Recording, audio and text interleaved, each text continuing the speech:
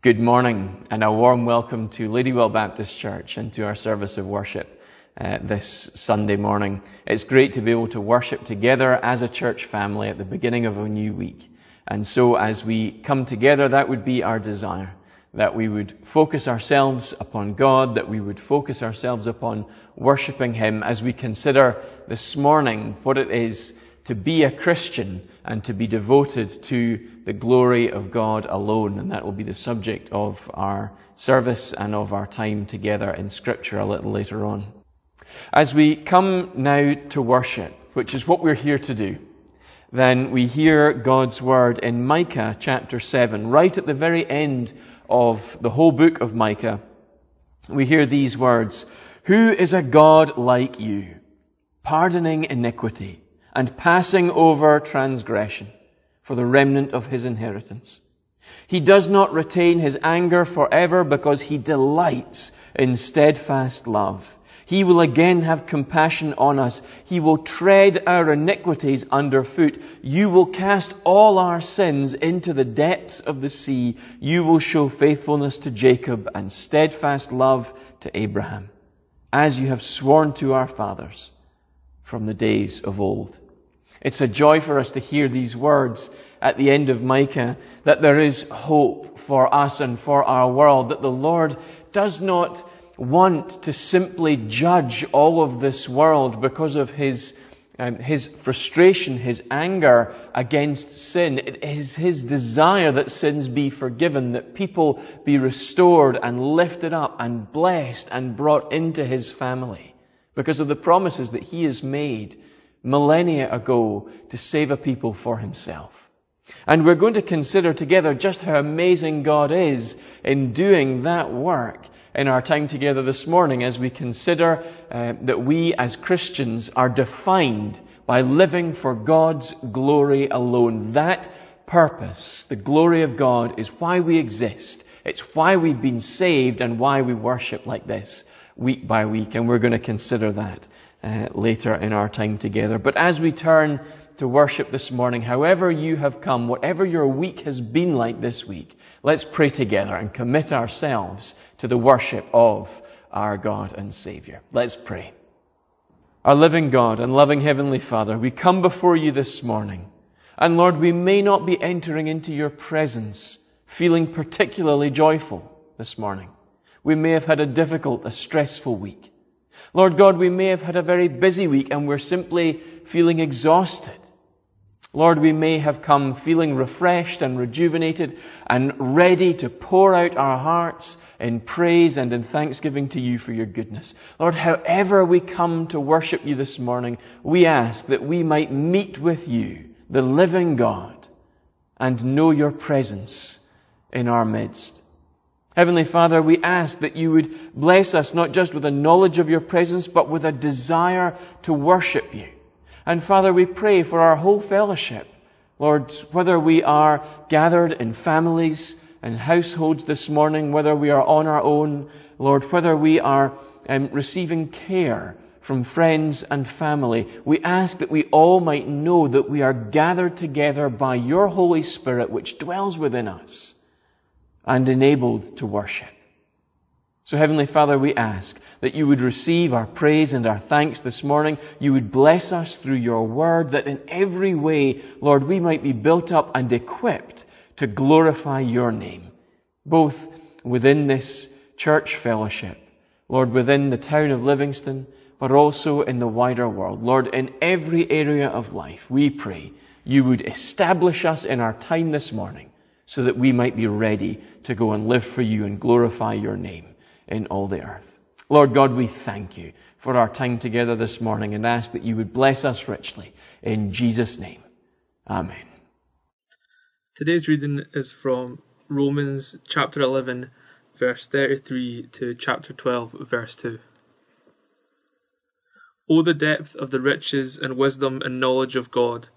How unsearchable are his judgments and how inscrutable his ways! For who has known the mind of the Lord, or who has been his counselor? Or who has given a gift to him that he might be repaid? For from him and through him and to him are all things. To him be glory forever. Amen. I appeal to you, therefore, brothers, by the mercies of God, to present your bodies as a living sacrifice, holy and acceptable to God, which is your spiritual worship. Do not be conformed to this world, but be transformed by the renewal of your mind, that by testing you may discern what is the will of God, what is good and acceptable and perfect. Let us pray. Loving God, we come to you today and thank you for the privilege of praying for others. We are so often the recipient of others' prayer and understand how powerful intercessory prayer can be. We thank you that through your name we can come boldly before you and pray with confidence, according to your will, and know that you will hear us. Loving God, help those who are dear to us, who are near and far, and we bring them each before you now.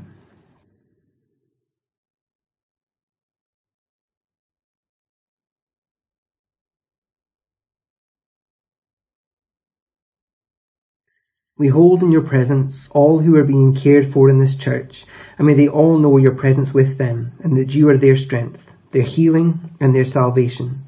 We lift up those in our town and those in authority and leadership, both locally and throughout the world, and pray that their lives would be filled and overflowing with the power of your love, so that they can make a difference in this world and bring honour to you. We ask for your help in reminding all of us and those that the most significant thing we can do in this life is simply to love you. Fill all of us and those with the Holy Spirit, so that we and they can act like you in every situation. We know that we and those we pray for always fall short of your perfection, but help us to do better. Grant us, Lord God, a vision of our world as your love would make it, a world where the weak are protected and none go hungry or poor, a world where the benefits of abundant life are shared and everyone can enjoy them, a world where different races and cultures live in tolerance and mutual respect, a world where peace is built with justice and justice is guided by love. And give us the inspiration and courage to build it through Jesus Christ our Lord. Loving God, your desire is for our wholeness and well-being. We hold in tenderness and prayer the collective suffering of our world at this time. We grieve precious lives lost and vulnerable lives threatened.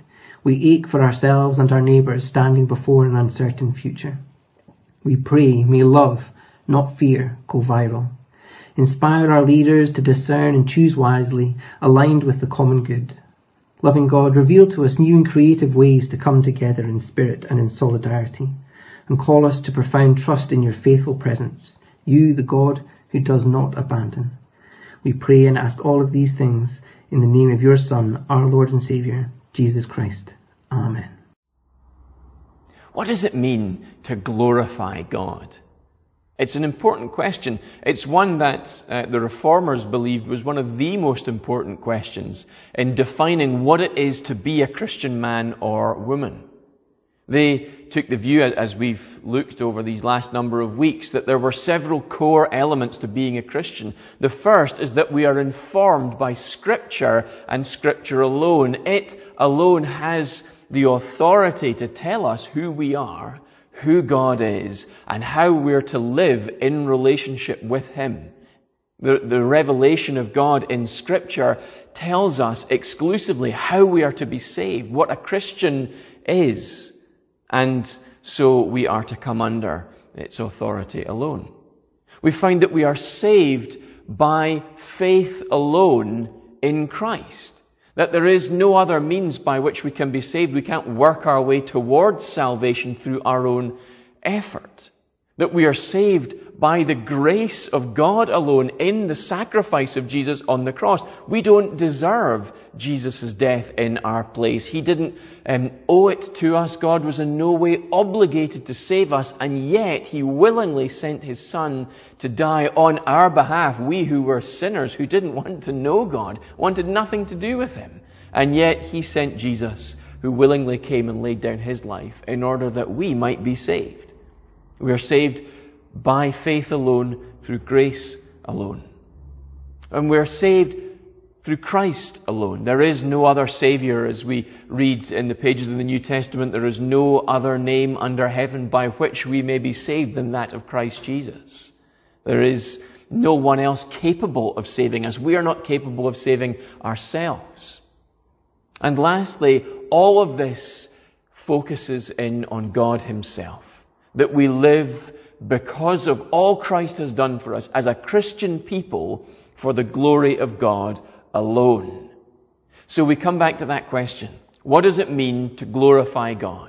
What does it mean for you to go into this coming week and glorify God in everything you do? How would you even do that? Well, we'll hopefully address something of that question in our time together this morning. There is perhaps a more helpful way of phrasing this question. Perhaps that word glory is challenging us a little bit. The word glory ultimately means something like weighty, worth, value. There is one who is glorious, has a gravity about them, a weight about them that draws people to them to focus on that person. You ascribe glory to God or to another person because of their significance, because of their value or their worthiness. And another word that we might use to describe that process is worship. We worship God because he is deserving of all glory. That is, we honor God, we tell God who he is, and we tell everyone else who he is through worship. So what is a life marked by worship if a Christian people are to be a glorifying people of God, a worshipping people of God? What does that look like? Well, for a young Martin Luther several centuries ago, the answer was clear. You become a monk. You cloister yourself away from the world. You separate yourself from the world and you go and completely devote yourself every minute of every day to the worship and the service of God. You remove temptation from your daily life and you draw yourself out of the world so that you might be surrounded with the things of God, so that you desire nothing else. All you will do is glorify God because that is what you will be surrounded with, things that remind you of God's glory. There is a problem with that, however, and Martin Luther very quickly discovered that over the course of his life. It doesn't work. It doesn't matter how much you try and physically distance yourself from the world around you. You will bring sin with you wherever you go because it is a problem that exists in the very core of your being. You're rotten at your core, and so sin will follow you wherever you go. Temptation will always manifest itself in your life. And the temptation to the greatest sin of all, to not ascribe glory to God, will constantly be present in the very core of who you are. You will constantly be led to glorify yourself, to glorify your friends or your family or your job or the created world around you, anything else except for God. It's part of what makes us fallen men and women. Adam and Eve in the garden, when they're tempted by the serpent to eat the fruit, aren't simply being tempted to be disobedient to God who had told them not to eat it. They're being tempted to ascribe glory to something other than God, ascribe worth, value, purpose to something other than God, to themselves. They should focus on themselves. They should satisfy themselves. They should do what will make them happy instead of completely devoting themselves to what will make God happy, what will please him, will tell him how great and good he is. And we're reminded that that is their original purpose. That's what they were created to do. They were created to reflect the glory of God in creation, to be the pinnacle of creation in the reflecting of God's glory out into the world. And as they sin, they turn and do the very opposite of that. And as we sin, we do the very opposite also. And it doesn't matter how hard we try, we can't separate ourselves from sin to enable us to that end.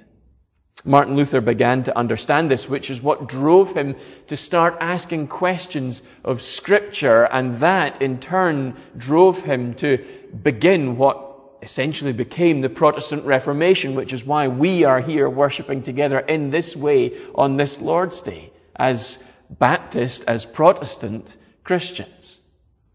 And so as we ask the same question that Luther asked all those centuries ago.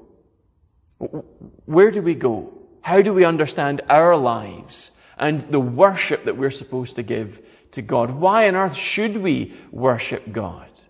And as we begin there, that will help us look at the question of how we're able to go and glorify God, worship Him with everything that we do.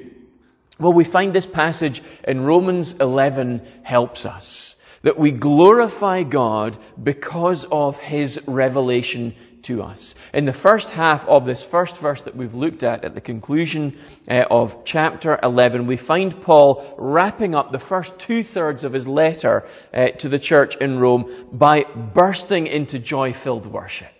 There's a sense in which it's just pouring out of him. He can't help himself. He's consumed by the goodness, the greatness, the glory and the majesty of God. And so it just pours out of him in these verses. He spent 11 chapters explaining what salvation is, explaining how we are to be saved, why we are to be saved, what it means to be saved. He tells us that we can be saved, that we can be declared righteous before God. We can be restored to right relationship, to fellowship with the God who made us.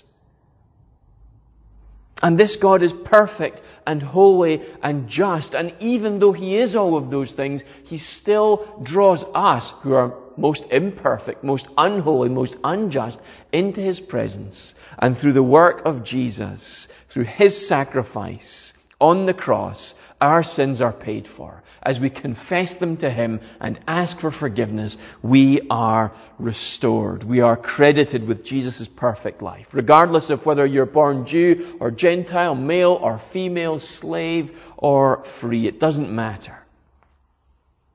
And in that moment, we find that God reveals His glory to us. This is how good, this is how amazing God is, that He does all of that for someone like me and someone like you.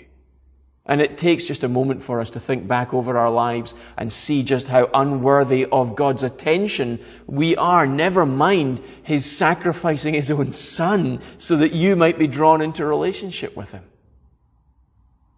The work that you do, the work that I do, speaks about who we are, doesn't it? If your work is consistently shoddy or of poor quality, it says something about your character, about your nature. If we don't care about our work, if it doesn't mean much to us, it says that we're that sort of person who isn't concerned for other things. Not concerned for others, not concerned for ourselves, because we just can't be bothered. Equally, if our work is of a consistently high quality, it says something about who we are. This is how companies market themselves to us, isn't it? This is how Apple is marketed to us as a technology company, however expensive, and their products are ruinously expensive, but they market themselves on that not being the most important thing. Don't worry about how expensive an Apple iPhone is or a laptop or whatever else it might be, because we are marketing ourselves on the quality of our product, the quality of the phone that we make and give you. It's worth all of that money because of what you will receive, what you will get when you purchase it. And so people go in their hundreds of thousands to go and buy Apple products despite the fact that they are unbelievably expensive because we've believed that message. The quality of the workmanship in this product speaks of the company that Apple is. It speaks of the worth of the product, and it actually speaks to my worthiness in owning this product. I am the kind of person who owns a high quality piece of technology. And so it speaks about my character as well. And Apple know this. And this is how they've managed to become such a huge company in the technology market. When we desire things to be done well, we speak about our character, our joy in a job being done well, our satisfaction in worthwhile work having been done to a high quality. And exactly the same is true of God. The quality of his workmanship speaks to the quality of his character, of his nature, and therefore the quality of those with whom he associates. And this is fascinating. Think for a moment about the natural world around you, the world that God has made. Consider the vast expanse of the heavens. It is bigger than we are capable of describing.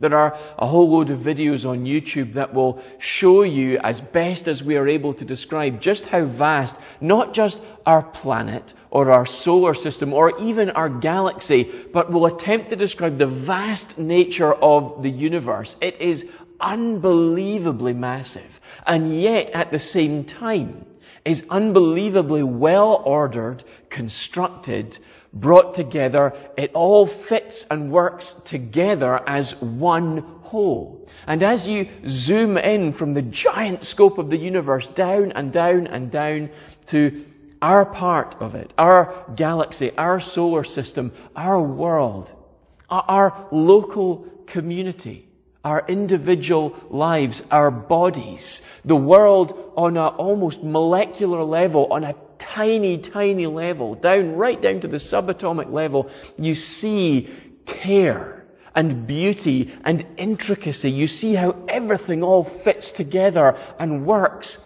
perfectly. It's unbelievable that something so vast and so small can all work. And all of this speaks about the power of God, about the scale of his mind. How can you conceive of something so big as the universe and yet so small as the atoms that make everything up and hold it all together? How do you create something like all of that out of nothing, as Genesis says God has done, and order it in such a way that it all works? That the stars and the planets spin around one another and life exists in this world. Nature exists. The seasons change. Grass and plants grow and nourish the animals that eat them, who in turn nourish others. The moon revolves around our planet and creates the tides, and the tides in turn give life. It's astonishing that if a tiny thing were to change, if the moon was just to pop out of existence, if the earth was to tilt very slightly on its axis, just a few degrees, if we were just a tiny bit closer to the sun or a little bit further away, our existence would not be possible. If gravity were very, very slightly stronger or weaker, the universe couldn't exist as it currently does. Nothing would hold together. It is astonishing to think of the power and the unbelievable intricacy that exists in this universe. And God sits over it all. And then think for a moment of your life. The way that it is created, established, ordered, that God governs all things. He cares for you. He loves you. He nurtures you. He provides for you. He gives you every breath that you breathe in and exhale out. He gives you food and water and clothing and a family. He's created all of this. And we receive it. We walk around every single day in the midst of all of this, and for many of us, for much of our lives, we have the gall to say that God doesn't exist. It's incredible. Oh, the depth and the riches and the wisdom and the knowledge of God, Paul says. Look at how amazing all of this is. And on top of all of that, God has saved you. He sent His Son. When you deny His presence, you want nothing to do with Him. You want to walk in your own way and do your own thing, which will only lead to death, as God has said in His Word. We find that God still draws in close to us, sends His Son to be our Saviour, that we might be restored. For all that we have done, everything wrong, He will still have us as His children. It's astonishing. And all of this is revealed to us, not just in nature, but in God's Word. We find that God tells us He is coming to be our Saviour in the person of Jesus through that work. From Genesis all the way through the Old Testament. We find that Jesus in the pages of the Gospels is borne witness to, is testified to, that He is the coming Saviour that God has spoken about for millennia. In Acts we find that as Jesus has died for the sins of a people for God's own glory, those people are sent out into the world and a church is born which is tiny and insignificant compared to the scale of the world, and yet that church begins to transform the entirety of the world. And as the epistles roll on and we move towards Revelation, we find that Christ is explained to us. The Christian life is explained to us. Our lives, daily lives, are explained to us. And then we're told there will come a day when Christ will return and all that still exists in creation which is sinful will be done away with, and Jesus will make all things new and perfect. All of this is revealed to us in the Word of God. And so we find that as we focus on God's Word, we are astonished, not just at the creative power of God that we see in the revelation of creation itself, but in the saving of a people for Himself, that He might love them and they might love Him. Isn't it amazing that Christ's work in our place means that we might be made complete and lacking in nothing? That there might be no sin left uncovered and unpaid for when we come and ask that we might be forgiven? Isn't it astonishing that Christ's work sustains us through every moment of our lives until the day we die or He returns? And all of this is testified to through the pages of Scripture. And God gives us His own Holy Spirit that we might understand. God reveals Himself to us and thus glorifies Himself in our lives. And as we see and read His revelation, we worship Him as we consider deeply these things, take them to heart, and then order our lives according to what has been read. That we read that Christ alone can be our Saviour, and so we cast ourselves upon Christ. We glorify God as we do that, because He has said it in His Word. We have believed Him, and we've trusted our eternal future to that promise. We find that Christ promises that He will go with us through this life, always leading and guiding us. And so as we read God's Word and are guided by it daily, we glorify and honor God because He has revealed it. We have believed it and we have lived in light of it. As we go through difficult times, as we struggle, and yet we cling to the hope that Christ will see us through and one day will gather us into His presence. And as we look to the future and the second coming of Christ and make that our hope that carries us through, we glorify God because He has revealed it to us. We have believed Him, and it has become our confidence in the face of perhaps almost overwhelming sacrifice, suffering, and struggle. We glorify God as we come before His holy Word, as we see Him in nature revealed, and we consider our place before Him. And we are shaped by that revelation. And so as God's people, we want to glorify Him because of the revelation He has given to each one of us. This is not a small thing, not a light thing, not merely some dusty book that God has written down for us 2,000 years ago that is useful for us, that is good for us, but isn't essential. We glorify God first and foremost because of what He has revealed to us in His revelation, in His Word and in His created world. But we find that this is how we glorify. By taking it seriously, by living in light of what we have read. And I want to challenge you as a Christian people to that end. And I would challenge you as well if you're not a Christian this morning. to consider God's Word, to read it, and to ask God in prayer that He will, if He is there, He will hear you and He will respond. He will help you to understand what He has written. And then I want to encourage you to read it. You have nothing to lose from this. But I simply want to challenge you to that end.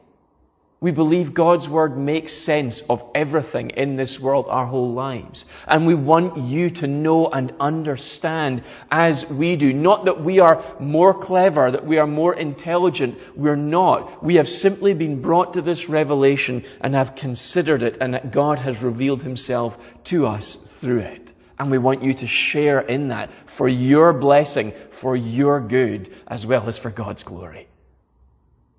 So, we glorify God because of His revelation to us. But Paul goes on from that. It's not just the depth and the riches and the wisdom and the knowledge of God that we have through creation and through His Word. It is also because of His authority over us. And we read in the second half of verse 33 through to 36, how unsearchable are God's judgments, how unsearchable His ways. For who has known the mind of the Lord, or who has been His counselor? Who has given a gift to Him that He might be repaid? For from Him and through Him and to Him are all things. To Him be glory forever. Amen. Paul says how unsearchable are His judgments, how inscrutable His ways. Which is interesting because he's saying here that he worships God because he doesn't know or understand what God is doing. Which is a peculiar thing to say, isn't it? Surely we would worship God because we can see exactly what He's doing in the world and in our lives, and therefore give glory to Him. And Paul certainly wouldn't deny that. In fact, he's going to go on and touch on that. He's already touched on that when he said in the first half of 33, the depth and the riches and the wisdom and the knowledge of God, all that we know about Him from His Word, and through the way that He leads and guides us, certainly. But Paul is saying that he is glorifying God because although he is a sinner, he's been saved by God, and he doesn't understand why. He doesn't understand why God would ever want someone like Paul, like Saul of Tarsus, who went around deliberately persecuting the church of God, seeking to have Christian men and women dragged from their homes, sent to prison, and possibly even executed for the crime of worshipping God through Jesus. Paul doesn't get why God would ever want someone like him. And because he doesn't understand that, why God persists with a sinful people, why God persists with people, even sinners who've been saved like Paul, who go on struggling with sin. Because Paul doesn't understand that, he glorifies God. Because if it was down to Paul, or if it was down to you, or if it was down to me, we would have given up on people like us long ago. We would never have bothered with a people like us to begin with. But certainly after saving a people like us who constantly fail God, we would have given up. And yet God doesn't. How unsearchable are His judgments, how inscrutable His ways. I don't know why God does this, but I'm giving glory to Him that He does, because I wouldn't be here if He hadn't. If He hadn't been so patient, so loving, so kind, so generous, so gracious and faithful to me. Glory to God. And then Paul goes on to say, for who's known the mind of the Lord? Who's been His counselor? We don't get how God thinks. Who's given a gift to God? None of us have justified our salvation. It's not that we've given something to God and God has been so pleased with us that He's therefore saved us. That's not how salvation works. You can't do enough good things to make God pleased with you, because everything you do is tainted and corrupted by sin.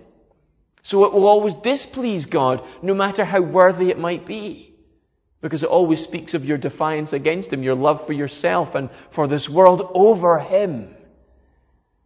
No one's given a gift to God that they might be justified by God. No one has given a gift to God after they have become a Christian, after God has saved them, that in any way could compensate God for what He's done on their behalf. Paul goes on to say that. Who has given a gift to him that he might be repaid?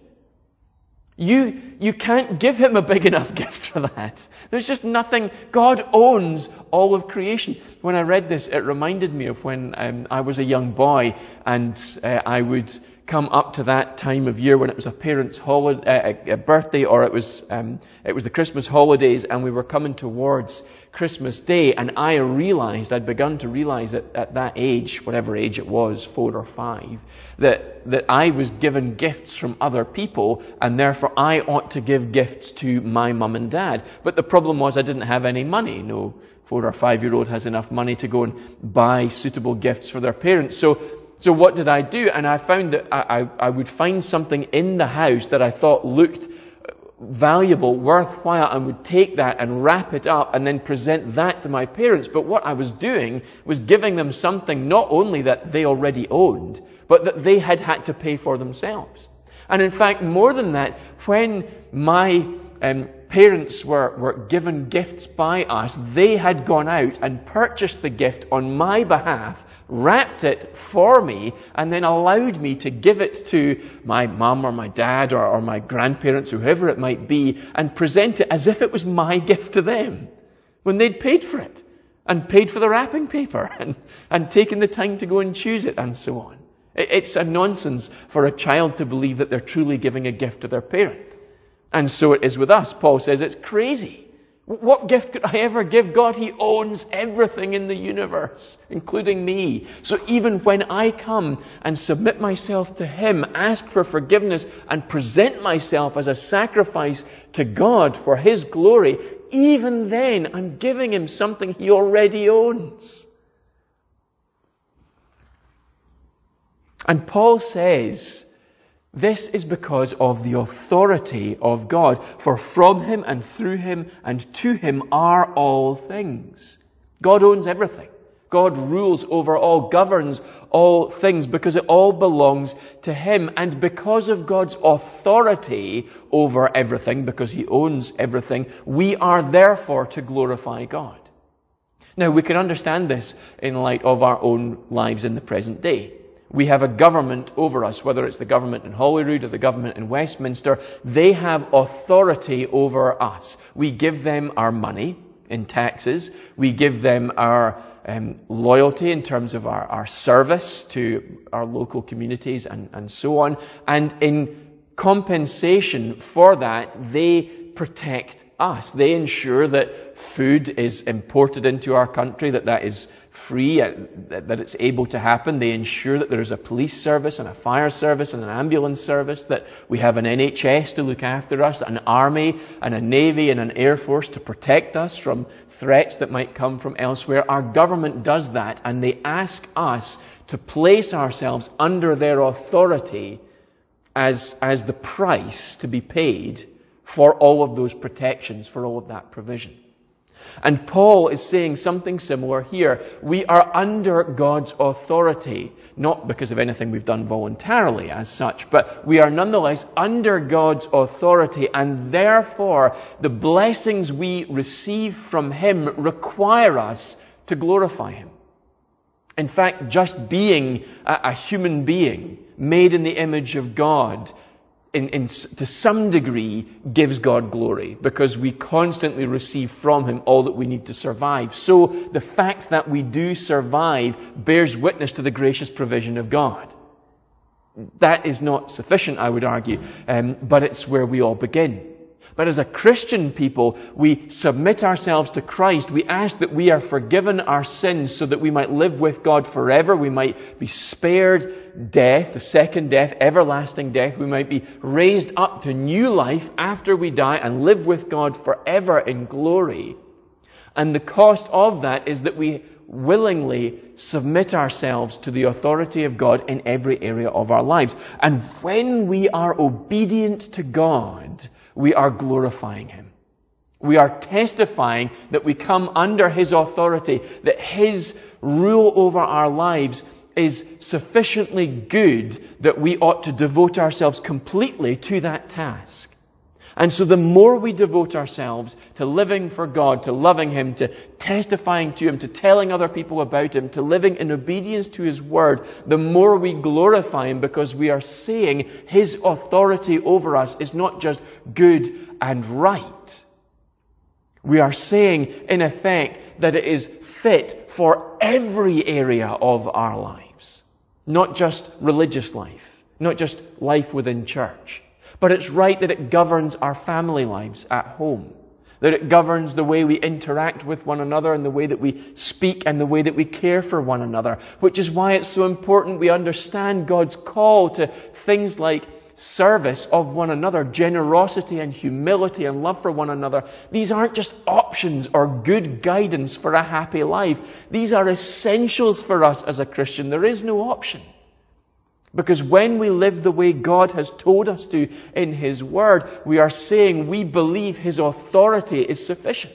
That it's right that God should rule our family life, our church life, our community life, our national and international life. All of that should be brought under the authority, under the rule of God, because His rule is worthy. And so as we bring every area of life, every facet of life under the rule of Christ, we are glorifying God because of His authority, because of His place as our King over each one of us. It's a huge challenge to us because we're used to thinking about that in terms of church life. We give to the church, we serve in the church, we attend church, but then we tend to divorce our life at home or at work with family from that, but we can't. All of it must bear witness to the authority of God in our lives if we are to glorify God. It's the why and the how. This is why we glorify Him, because He is over each one of us. He oversees every moment of our lives. And it's the how. We live in obedience to Him, because He is the one who sits over each one of us. We can't worship God if we don't submit to His authority over our lives. Anything less isn't worship. It's God's authority becomes a harsh, demeaning sort of authority that crushes and humiliates us. God comes instead, however, and is crushed for us, is humiliated on our behalf, that we might have the joy of knowing and obeying Him. And the two cannot be separated out. We glorify God because of His revelation. We glorify God because of His authority, and we glorify God because it is who we are now. Actually, it's who we've always been, but we've only realized that since becoming a Christian. Adam and Eve were created to bear witness to the creative power, the intelligence, to the grace and the goodness of a holy, perfect, all-powerful God. And they failed in that. And we live with the consequences of that. And every day we fail in that same task, lest we, look down upon Adam and Eve. We do no better and would have done no better were we in their place. I'm quite sure of that. But when Jesus comes to us as our perfect sacrifice, places Himself on the cross to die a painful, ignominious death for our sake, and therefore becomes our King, we find that He reshapes who we are. He turns us from being a people who are concerned only with our own authority, with our own glory in this life. What satisfies me, what fulfills me, this is worship of ourselves. He turns us from that way of life and points us to the way of life that worships God, that constantly glorifies Him, that says, I want to be about you, I want to focus on you and make you the center of everything I do in every facet of life. He realigns us with our original created purpose. And in so doing, He makes us to be the people that Paul describes in verse 1 of chapter 12. I appeal to you, therefore, brothers, by the mercies of God, to present your bodies as a living sacrifice, holy and acceptable to God, which is your spiritual worship. Do not be conformed to this world, but be transformed by the renewal of your mind, that by testing you may discern what is the will of God, what is good, acceptable, and perfect. Paul is saying that you are to live in accordance with what Jesus has already done in your life. And you live this out by presenting yourselves as living sacrifices. You worship God in every area of your life. You lay it all before God and ask that He might be glorified in this. And if God can't be, we lay that part of our life aside and don't go back to it. We use all things for the worship of a holy and perfect God. This is your spiritual worship.